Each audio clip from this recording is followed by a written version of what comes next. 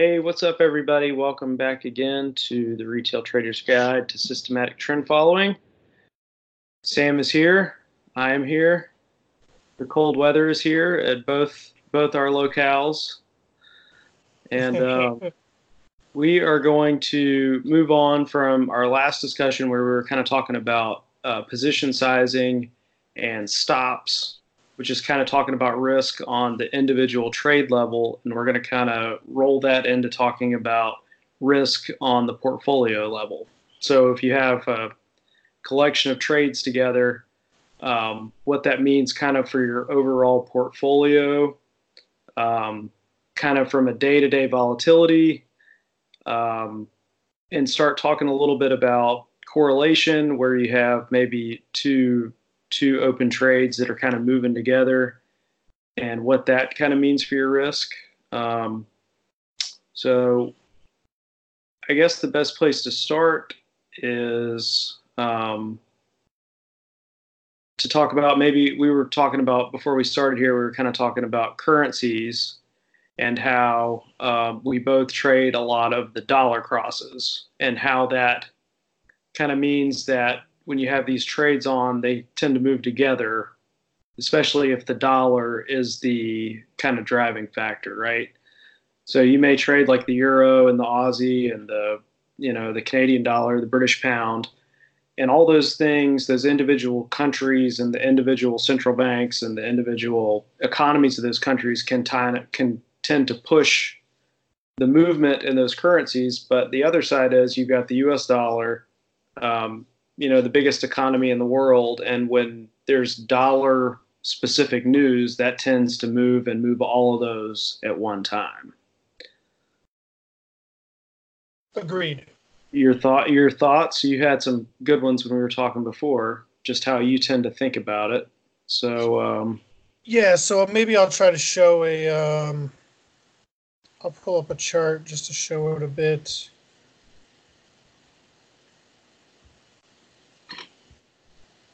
You see that Aussie chart? yeah, go ahead and close my window Yeah. out there. Get me out of the way. There we go. So the way that I think about this, and this is to me like a stepping stone or an initial thought process to go through before you look at cross asset or asset class correlations. But if you're trading the dollar and the common crosses, and I'm looking at spot forex, but the Aussie dollar, the euro dollar, the pound, New Zealand CAD, Swiss franc, the yen. So that's 7 different markets right there, and it's not uncommon for trend followers and CTAs and us to trade all of those and maybe add in some emerging currencies like the Chinese yuan or the lira or the Mexican peso. So we'll stick with that since it's 10 markets that I just mentioned there. And so those all have the dollar tied to them, since a currency is always a pair. It's always one currency against another. But in all 10 of those cases, the dollar is part of the asset itself. And so the thought process there is that if, in this case, you're short Aussie dollar here, and it's still short. So you're short Australian dollar, long US dollar. And it's possible that you could be long all 10 of those assets that I mentioned that are dollar based. Those could all be long the dollar. And so in this case, this number down here, this first one, is the 4.5 ATR in pips or ticks for the market. So 230 pips would be 4.5 ATRs, and that's a common spot for me to place an initial stop loss, and that would be up here. So if I was risking 1% from here to the stop at 4.5 ATRs, then this would be 1% of movement. And so if I have, it's going to be a bad number, but that means 1% divided by the 4.5.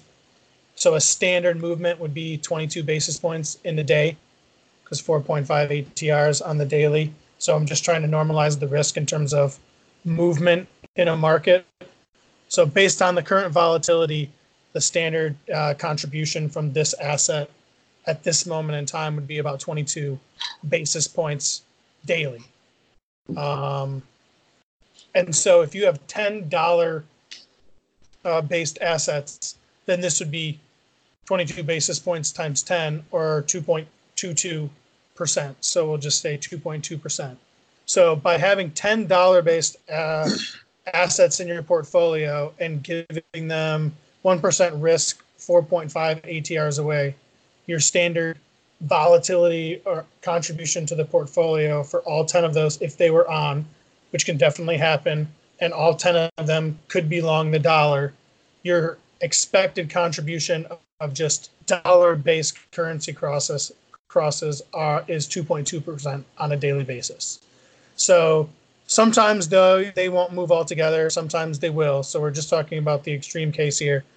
Sort of, as Seth mentioned before, if it's a dollar-based move, then you would expect a standard day, it would be 2.2%. Now, what if it moved more than its standard volatility in a day, or it had a continued move against you, such as this, which happened over, I guess, a month? Well, if it's 230 pips at 1%, this moved about 226. So just for ease sake, we'll round up and say that moved back about 4.5 ATRs, our initial ATRs, our initial risk. So this would be a 1% total move in that market. If you had a retracement like this across all 10 of those positions, just in this time, just a simple retracement, and then it continued lower, if this was dollar-based and this retracement happened on all 10, you would have the 1% move multiplied by 10. So that would be a 10% move in your portfolio just in these $10 based assets, because they all happen to retrace at the same time. So you've taken something that moves 22 basis points on an average daily basis.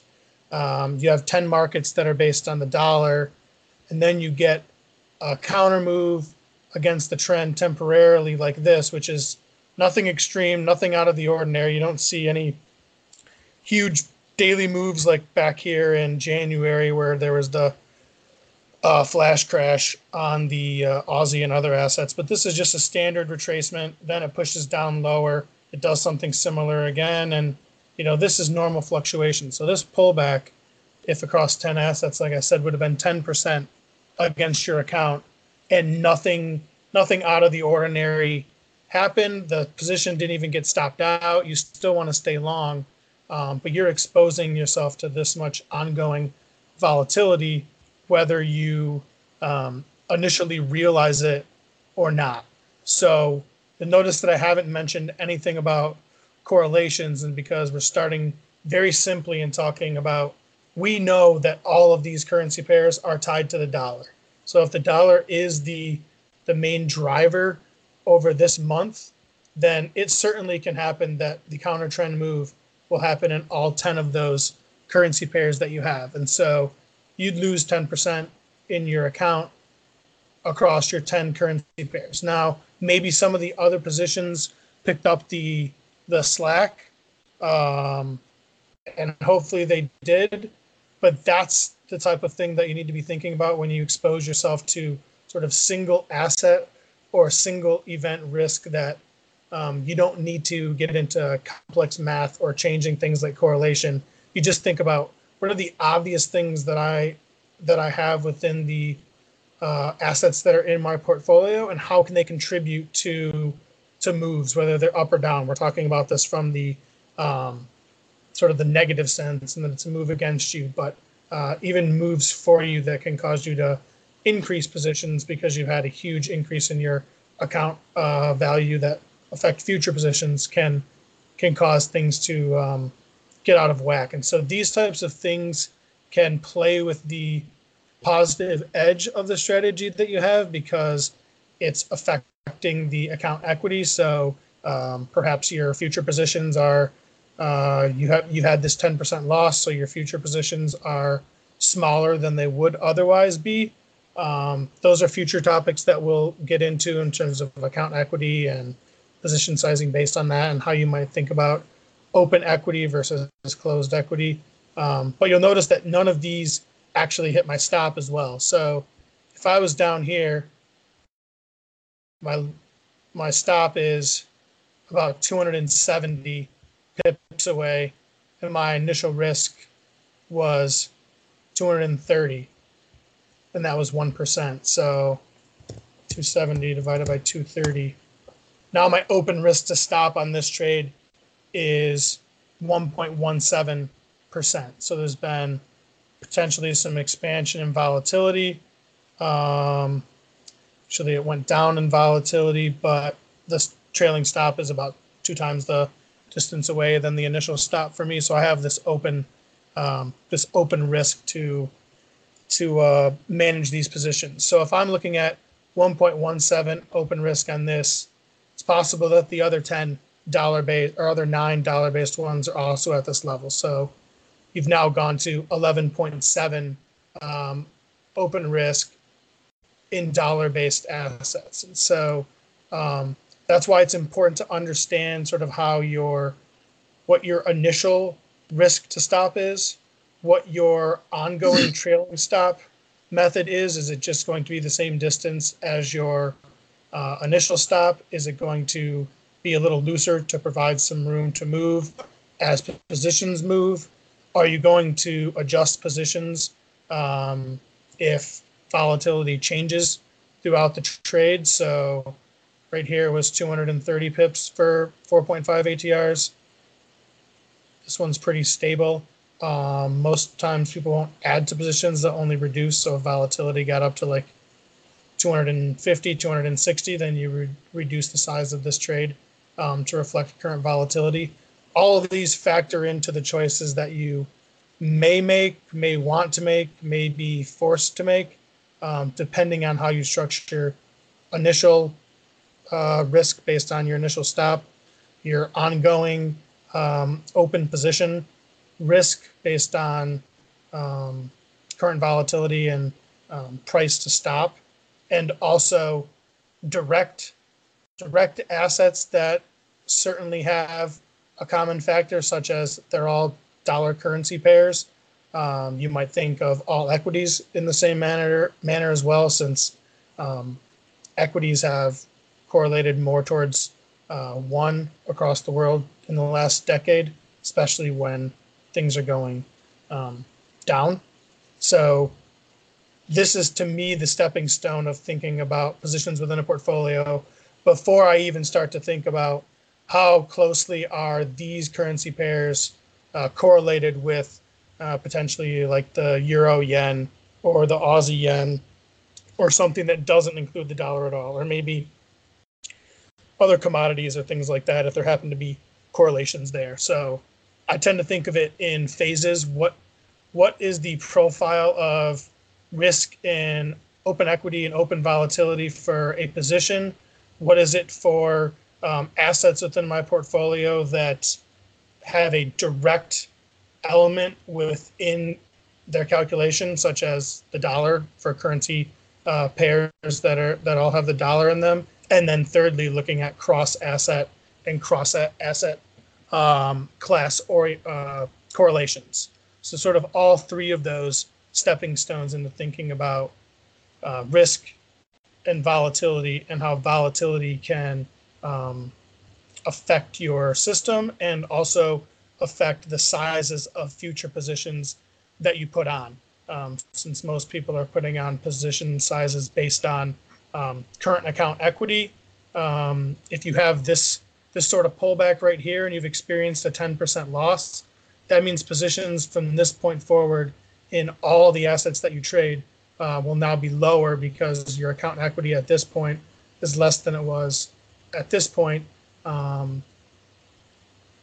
And then let's say they all did have that run like this, you'd be getting this positive run for you with a short trade. It continues down further with a lower position size because of your account equity. So that gets into how you adjust, how you factor in your account size when you put on your initial risk and what it's based from. So all of these things lead into one into the other.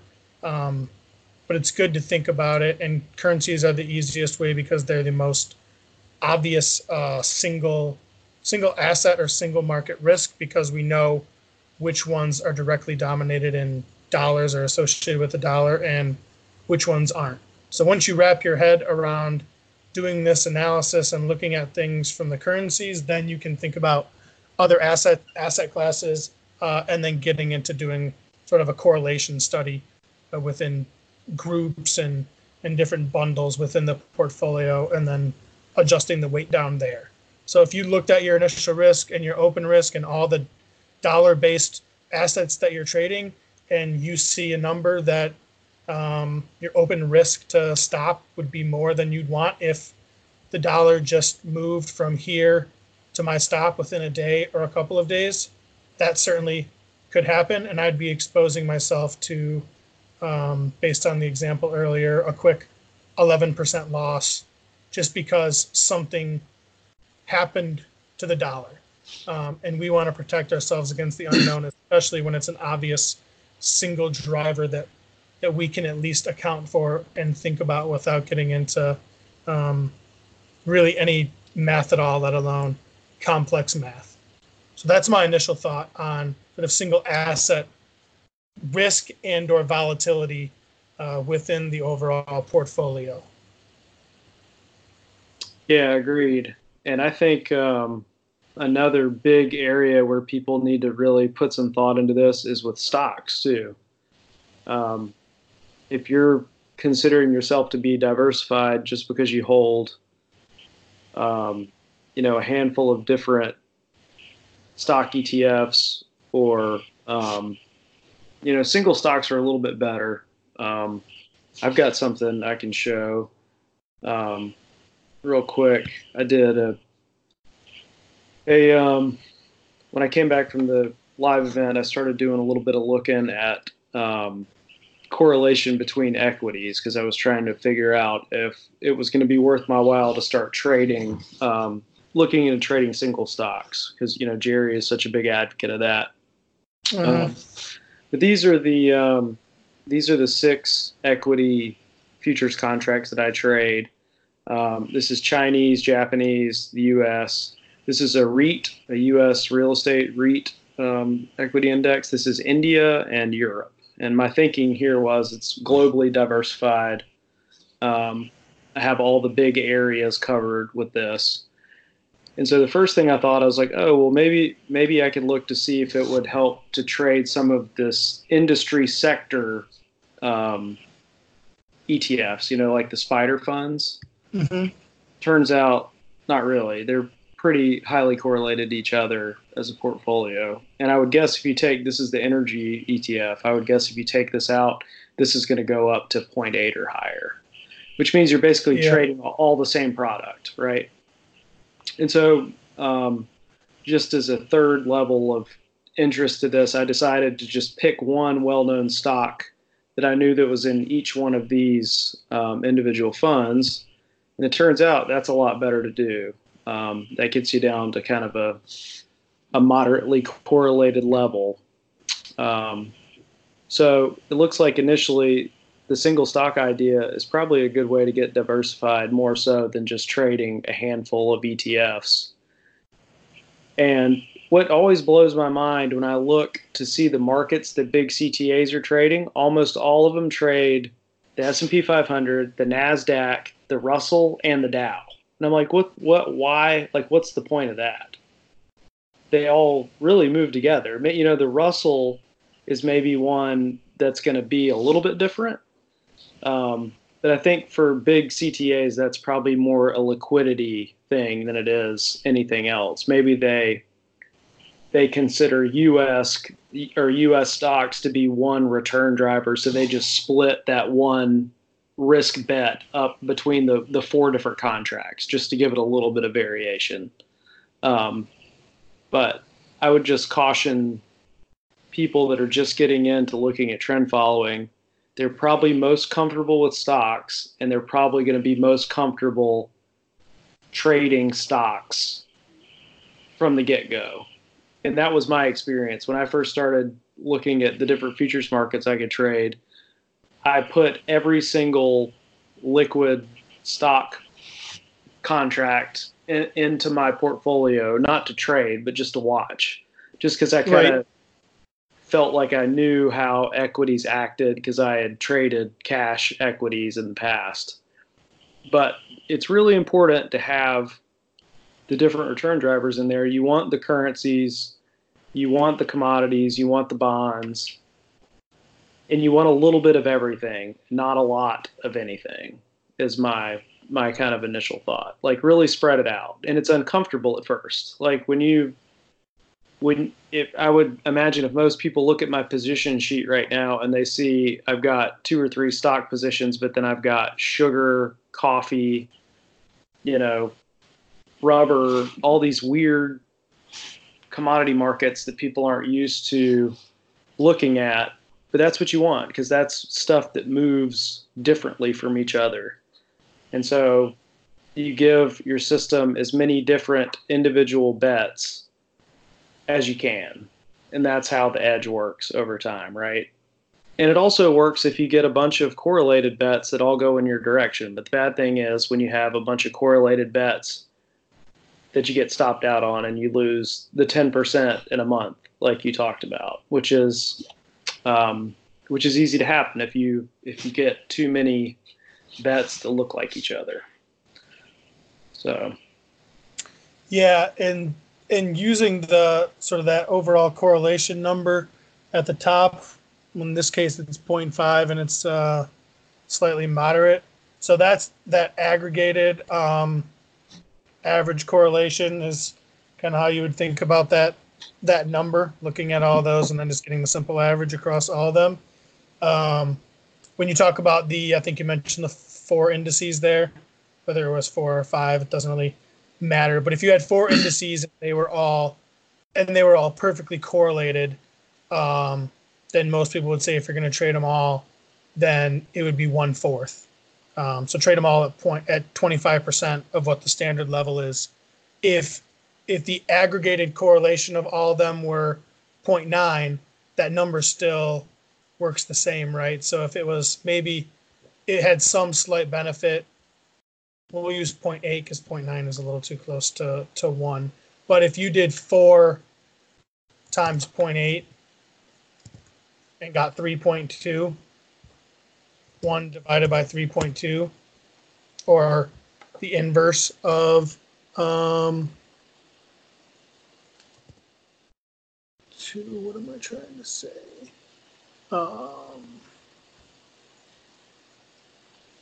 I get what you're saying. Like, there's definitely a benefit to trading 4 versus 1. Just the factor of 3.2, since there's some diversification there, would be above 25%. So it might be about 30%.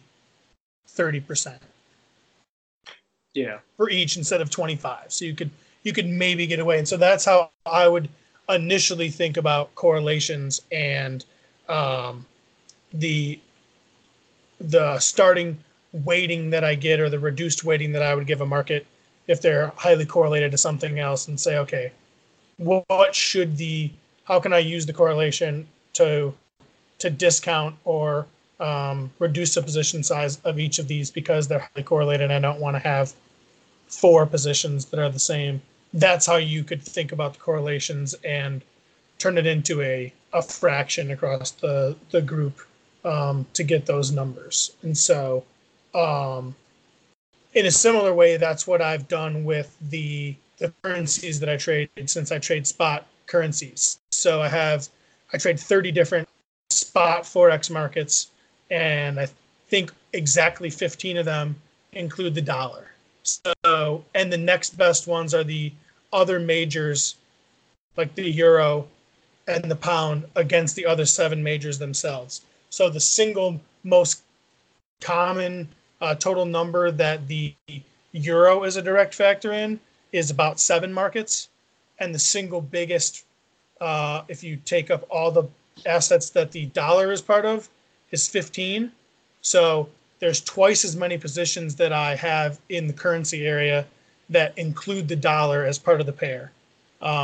So in just thinking about currencies themselves and specific risk given to a dollar-based pair or a dollar-associated market and the euro, that means that anything that's dollar-based is automatically half the size than the standard number because it has twice as many positions that are based on the dollar as the other main currencies within the currency set of 30 markets. So right there, I'm already starting with dollar-based currencies are half.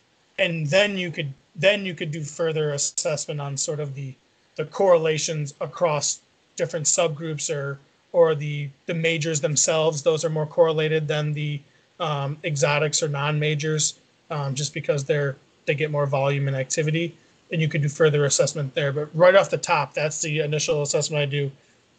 What's the easiest thing to identify that definitely can move these things? And it goes back to the direct components that we talked about before. So automatically, my dollar-based currencies are half the size of the others because I have twice as many markets. So that's how you feed into sort of the logic-based associations, relationships, single events that can move a position, as well as getting into cross correlations with sort of things of itself and also the things that you mentioned in the 3 examples that you showed, whether it's indices globally or single stocks and things like that. So that's how you build on top of each other and just keep looking at components and subcomponents of your overall portfolio and identifying areas that can overtake portfolios in certain events, and not even really extreme events either. These can just be standard moves that are just standard volatility and moving in your portfolio that may be unpleasant, or you may not expect and wonder why your account is fluctuating differently than you were expecting or hoping, especially when you flip through just your charts and your current positions and it looks like it shouldn't be, or you felt like it was more uncorrelated than it was. Yeah. And it's hard to know. I think it's hard to know how much volatility you can take until you experience it. Because it's one thing to look at a back test and say, you know, my system back tested at 25% annual vol. I don't think that means a lot to a lot of people. But as soon as you live through a week that you have a lot of trends that you're in that are reversing, and you feel what that effect feels like, it's hard to really know how much you can put up with. So I think it's probably best to start slow and build your way up rather than figuring out how much return you want and then targeting a certain level of volatility before you trade, right? You got to kind of work your way up to it. Yeah, and I think there's one thing between like volatility that you experience that feels like it's I don't want to say max volatility, but somewhere close to that, because you look at the volatility or the drawdown that you've had, and you can see that an overwhelming number of positions in different asset classes and markets that aren't usually correlated just happen to have this spurt of higher correlation and happen to go against you. That's kind of approaching what would be the max volatility that you would expect to experience that you may have seen if you ran back tests.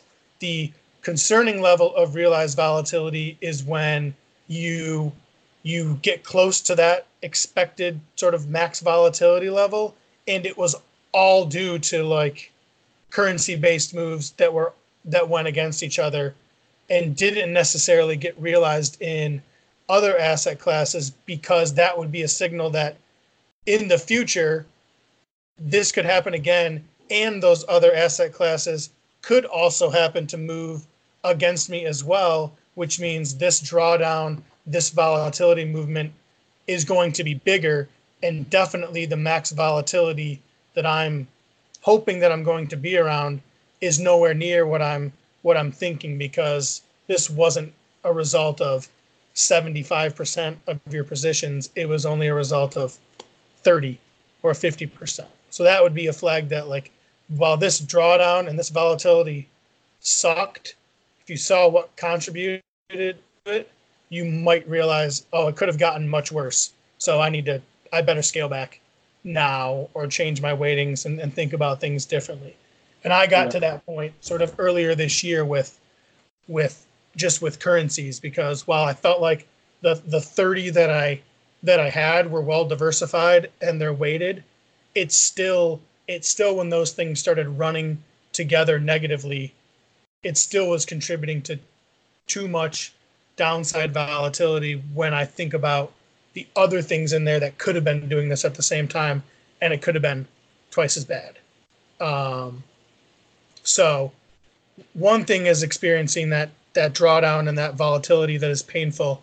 The second is realizing that it could be 50 to 100% worse. That would be a call. That would be the call to action. I think bonds have probably done that to a lot of people in the last couple of months. I was long, this was probably in early September. I was long bonds in Japan, Australia, Europe, and the US. And I got stopped out of 6 out of 7 of the positions in one day.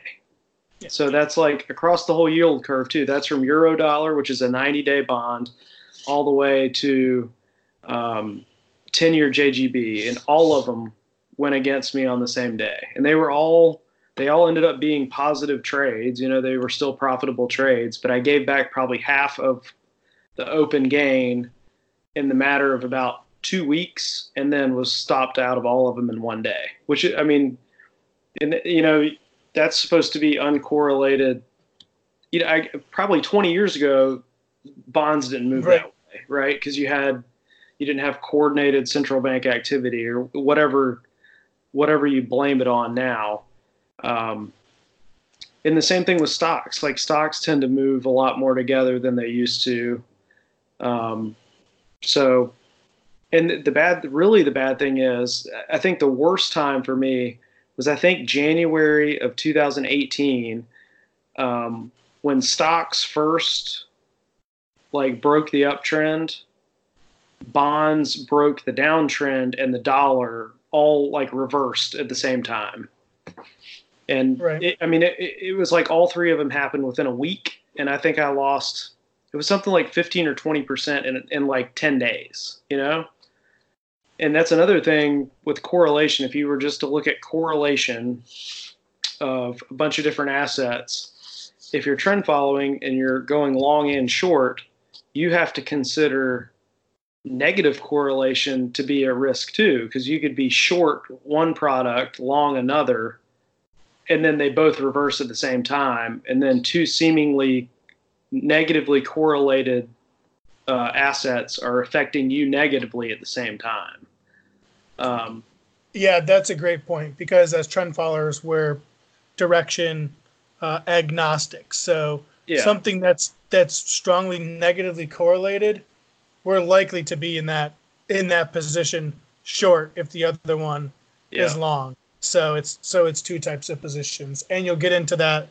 It's the same thing when thinking about currencies, right? So the euro dollar is, in the order, makes a difference. So it's dollars per euro, but then the dollar yen is based in yen per dollars.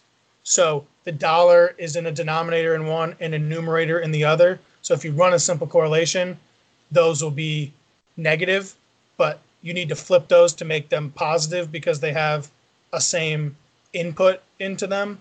So that goes along all of the correlation analysis. When you look at the numbers, you can't get too quick with just using the numbers and then averaging them up and things like that. You have to actually, and I don't know if they're systems that take this into account that we're going with the trend. So these are actually, or they're based in the dollar.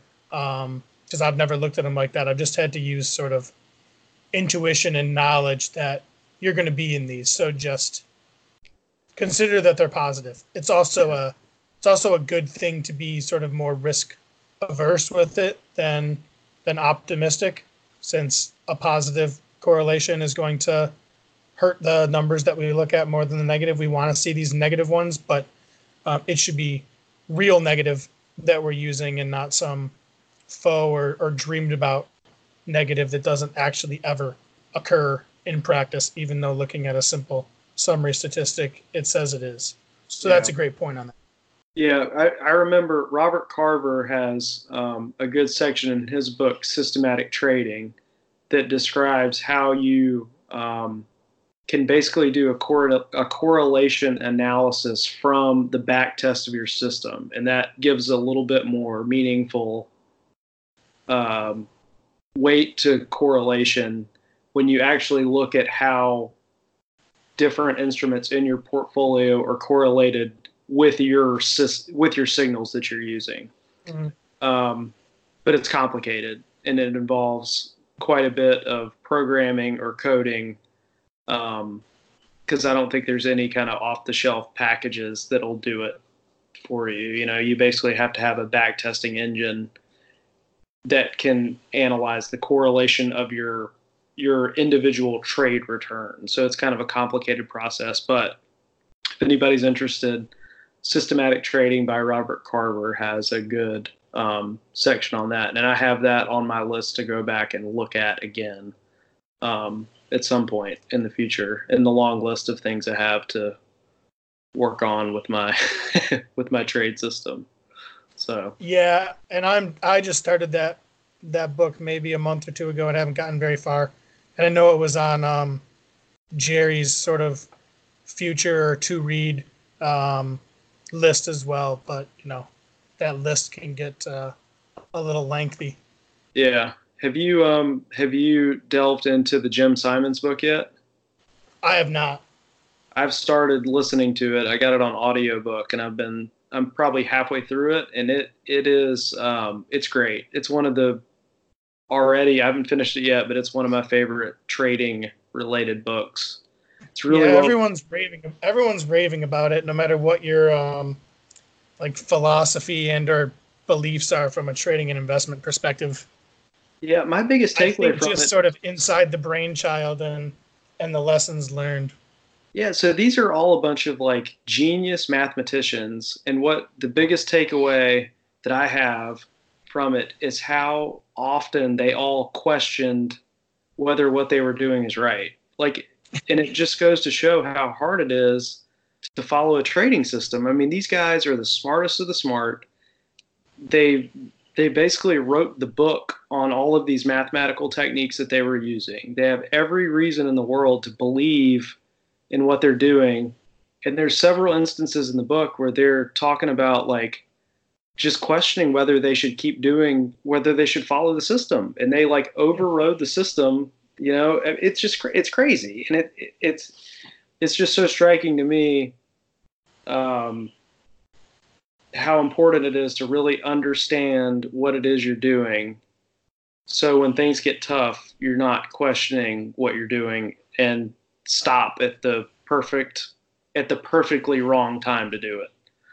Right. When the end of the drawdown's there and you're like, I can't do this anymore. I don't believe in it. And then that's when it starts working again. So. Yeah. And that's what forced me to change my mindset or my position sizes, because I was like, this volatility in this drawdown occurred and very few of the stops were hit. These are still open positions that are in a profitable position or they haven't hit a stop. So there's more pain to go if they all were to hit the stop. There's also more upside to go as well. Yet I'm in this 20% drawdown to 30% drawdown, whatever it may be. And the positions are still active, which means based on the rules that you've set up and your trading strategy, this is normal behavior for the asset. It didn't, there wasn't some crazy move in a day or a week. It's just normal consolidation and retracement, and you've just set it up in a way that just normal behavior causes pain. So think about what happens when abnormal behavior can cause more pain, especially if it, cuts into multiple assets. So Yeah. a really big discussion to just read about, think about, even if you don't get very far sort of with numbers or quantifying things, it's a good area to get theoretical about and just putting your mind to where you think the risks may be and just doing something about it or starting with it. And it'll take a while for any answers to likely come. It took me a while to just figure out where to even start to try to make a difference within just components of your portfolio. Yeah. I think if you're just starting out, the best thing to do is to really try not to think about things from just a stock centric way. Like really think about the other asset classes that are out there and really try to include some of those, because that's going to be have the biggest impact in the trend following sense. It's just having those different return drivers in the portfolio along with your stocks. Yeah. And once you start trading all of them, they don't seem any different to each other. Like, you don't feel like you could still feel like you're missing out if you're not buying Tesla or Apple or whatever. Right. But you may get into milk and make a lot of money, or coffee or oil or, Bitcoin, whatever it is. So don't be scared to get a little weird with your portfolio. Yeah. And part of that mindset is it's not really about how much a specific trade or market makes to me. It's about when it makes it. Even if a position or a market doesn't make money, or an individual trade doesn't make money, it may be because it went up and then came back down, so it was neutral. But the period that it went up may have had tremendous value to the overall portfolio or to a subset of your portfolio to even out volatility. And so that's why even thinking about things that don't make money or strings of, small winners to small losers or break even over the course of a year or two, those fluctuations up can have huge impacts for the overall portfolio, even though the trade itself, looks like nothing when you just isolate it in that aspect. And so that's when sort of the timing and the correlations and just embracing different markets, you have to do that, because that is, at least you're giving yourself that opportunity to do that with your account, to have something affecting the account in a positive way that you would never have that opportunity if you weren't looking at these other assets and asset classes. Yeah. What's been the biggest mover out of the currencies that you've seen this year? Like the lira, probably?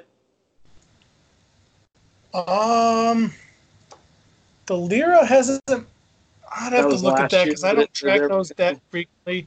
The lira had its big run up through like 17 into 18, and then it's just kind of been going sideways. But like that on a weekly system is still in its long position from when it made its peak a year and a half ago, because it hasn't fallen enough. So I think the slowest system on the euro is still in like 5 to 6 year long. Yeah. On the weekly chart. So yeah, I mean, I don't know, the currencies overall to me have just been they've just been washing each other out. It's been a lot of nothing, especially because the moves have been long. So like the euro and the Aussie, they've been just crawling down shorter and shorter, but the move has occurred over such a long period of time without that much in terms of its volatility or ATRs, that it's really they're not really that profitable, because they're just moving at such a slow pace. I mean, I guess the lower volatility is fine for not having to worry about it. They're just sitting there, but they're not moving up like through 2017 when the euro pushed up higher. Yeah. I think the short euro against the dollar is running into a longer time frame than it was when it went up at this point, and it's only done about 2/3 of the move, for reference. So things have just been crawling. The best ones have probably been the crosses. So against like the Swedish krona and things like that, those have been moving up for a while, and all of those are sitting near all-time highs, sort Yeah. of not doing much, but at least in a position where they've been moving up with some force. And isn't that great too when people know you're a trader and they talk to you about they're like, oh yeah, stocks have been doing really good, and you're like, oh yeah, I've made all my money on Swedish kroner. Like, take that. Yeah, I think the pound has actually been the best as of late. Those moves have been pretty sustained. Not even against the dollar, but like the pound, Euro. pound CAD, pound Swiss, things like that. The euro pound has had good moves, really sustained good moves. But I think the biggest trade I've had since I started trading was Euro Swiss, and I don't trade it anymore. Just because when I finally went back and started weeding out markets because I was trading too many, I ended up getting rid of it. But yeah. the biggest trade I've had so far was Euro Swiss, and I don't even remember which one I was long and which one I was short. But it was through most of 2018, and it's the biggest trade I've had. But it had a pretty substantial move.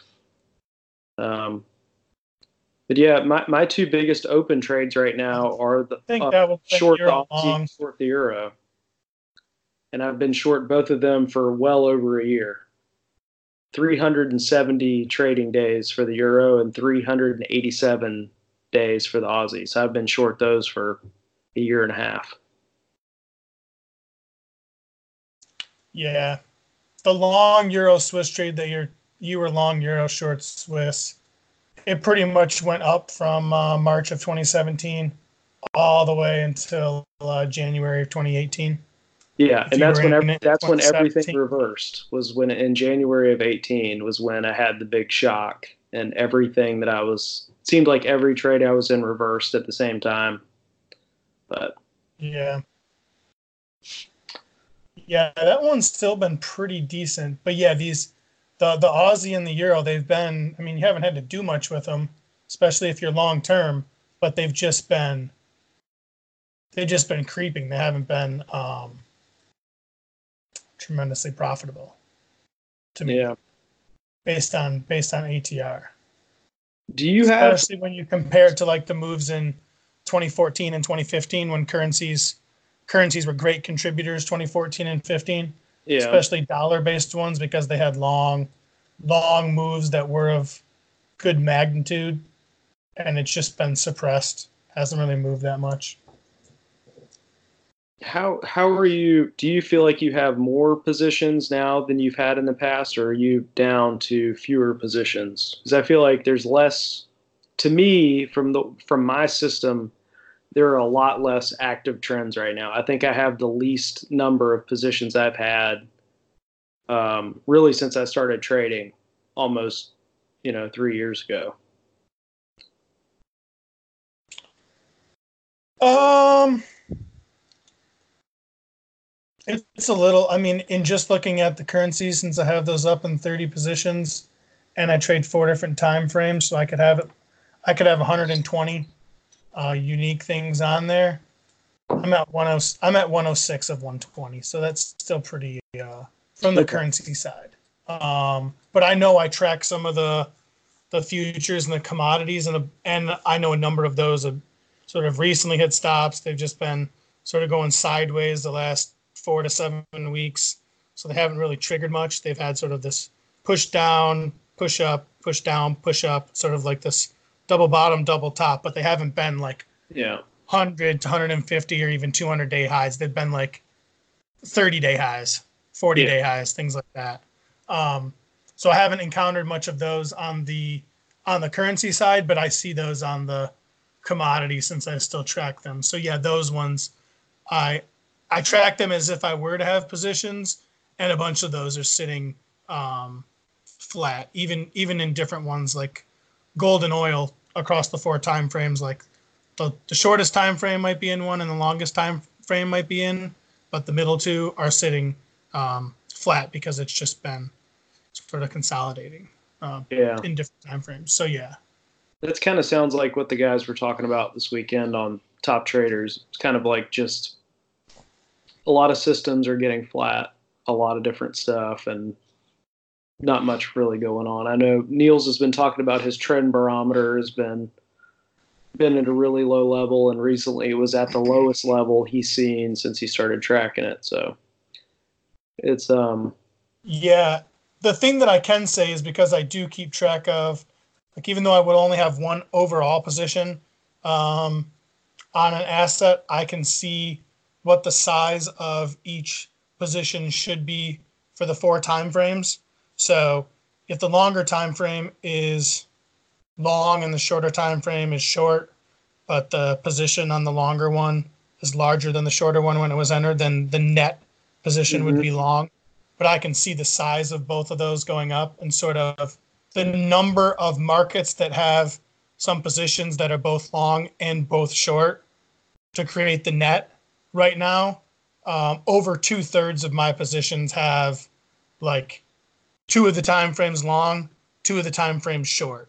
So that would be an indication of like intermediate trend change and things like that. So things are maybe switching course. So that would lean towards what you're saying when you're flat. If you don't have multiple time frames and speeds, you can look at that as something is transitioning from short to long, you'd be making that transition on a net basis. So I do have a number of those that are like, very few positions are like fully net in all 4 of the time frames.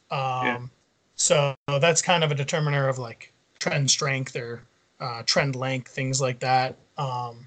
So very few are doing that, which that would agree with some of the things that you're saying, that things are flat. They've come back into a retracement, and they're just sort of sitting there, not doing anything. So that would confirm that even in the currencies, 30 different markets there. The only fully positioned thing I have is the Euro CAD and the Pound New Zealand. Those are the only 2. There you go. Well, cool, man. Well, we've hit our usual 45 to 50-minute time window here, so I guess we can start to wrap it up. You have any final? Yeah, the bulk of the conversation was 30. Then we got into a deviation of topics. So at least the core content was 30 minutes. So I'm sticking with that. I gotcha. Well, I think this is good. I want to do more kind of talking about recent events, what's going on in our portfolios, maybe even just a general sense, just to kind of give people that aren't trading yet maybe just a feeling of what it's like. And I think that's helpful. And then, kind of tie that into whatever the topic is that we want to talk about, kind of like we did tonight. So I think we did a good job. Yeah. A little bit of math, a little bit of structure, a little bit of theory. Yeah. A little bit of everything. Yeah. All right. Well, cool. Well, let's wrap it up. Have a good rest of the week. And you guys all out there, have a good rest of the week, and we'll talk to you later. See ya.